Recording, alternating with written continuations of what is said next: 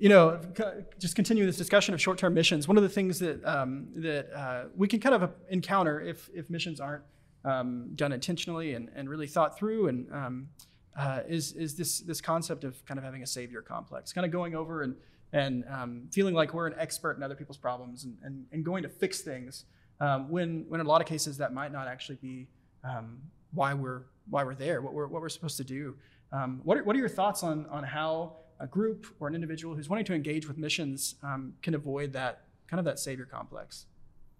I think, kind of to answer, go a little bit deeper on your question, Shawn. I think the heart of the matter is pride. I think that's the issue. We know our hearts are deceitful. Like, we're not to trust our hearts. Yeah. Tim Keller wrote this great book. If you haven't read it, check it out. The Prodigal God. And it's all about, you all know the story, the prodigal son. I think a lot of the attention is focused on the young son. Gets his inheritance and squanders it all. But halfway through the book, he shifts focus to the elder brother. And, the elder brother's like, I've been following all the rules, Dad. Like, why? Like, where's my reward and all that? And that's it, right? He was doing all the right things and like honoring his dad, but his heart was selfish. It's like, I'm going to do that so that I can get rewarded and all that. And I just wonder, do we sometimes go into a situation, gosh, even when you're giving advice to a buddy that's going through a rough time and you're trying to fix it or whatever, I just don't think I think sometimes we do it from a selfish motivation because it's like, oh, it's going to feel good. I'm going to get this joy and it's going to feel so good. Yeah, it's therapeutic for ourselves to do that hard work. Yeah, and there's this line in the book where he says, like the gospel, it's about repenting from sin. It's absolutely that. But it's also about repenting of the reasons you ever did anything right. So it's like if you're motivated by like yourself to do good, it's like that's nice, but the real motivation should be Jesus. And like what he did for you, and how does that change you? And I feel like if you get that on its most basic level, savior complex is not a thing. I think that's a good point, and I think that's going back to understanding the gospel. I was reading an article by Lifeway that said that 80% of young people understand that they should share the gospel or the importance of that. Yeah. But only 69 feel comfortable doing it. And out of those, only 25% actually do. And only 25 of those people have a relationship with a non-believing person.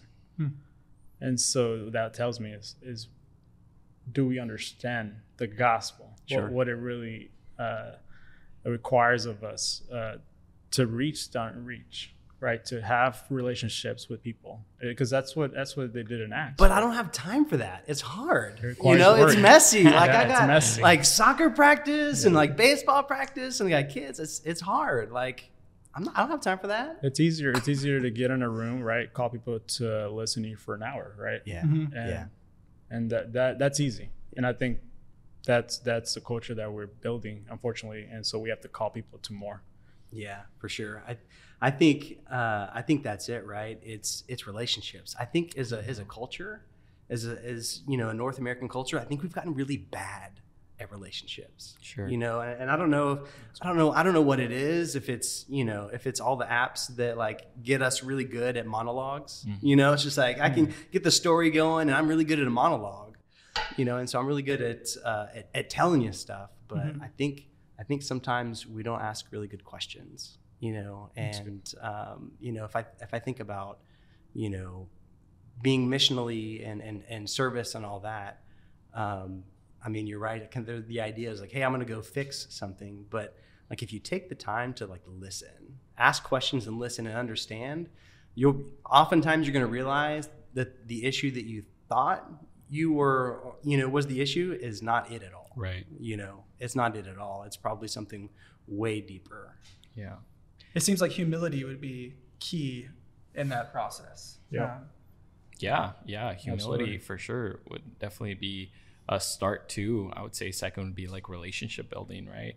I've seen a lot of great ministries do missions well, and it all starts with time. I think the savior complex is just very instant gratification.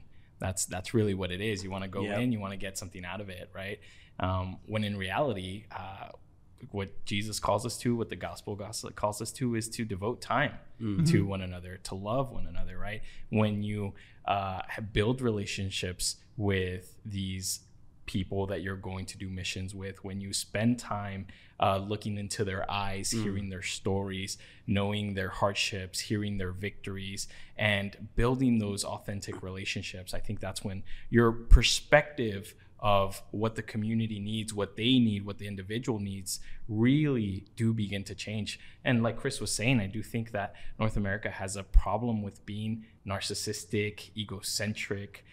Culture in general right now is telling us that it's all about ourselves, right? Yeah. Focus on yourself. It's what feels good right now. Exactly. What feels good right now, what makes you feel good. And put yourself first. But in reality, the gospel calls us to be second. Yeah. And it really pushes us to consider others before we consider ourselves, consider others' feelings, others' emotions, others, or care for others, love for others before we do that to our own selves. And in that, really, it's Christ living through us and him doing what he's always been doing, which is restoring and making things new, and mending these relationships that have been broken, calling people to him. Yeah, and I think so many times, like you use the word sacrifice. It's like, oh, well, I'm going to be, I need to be second, and I'm going to sacrifice that, and I think you think about that word, and it's just like, oh, well, it's going to be sad.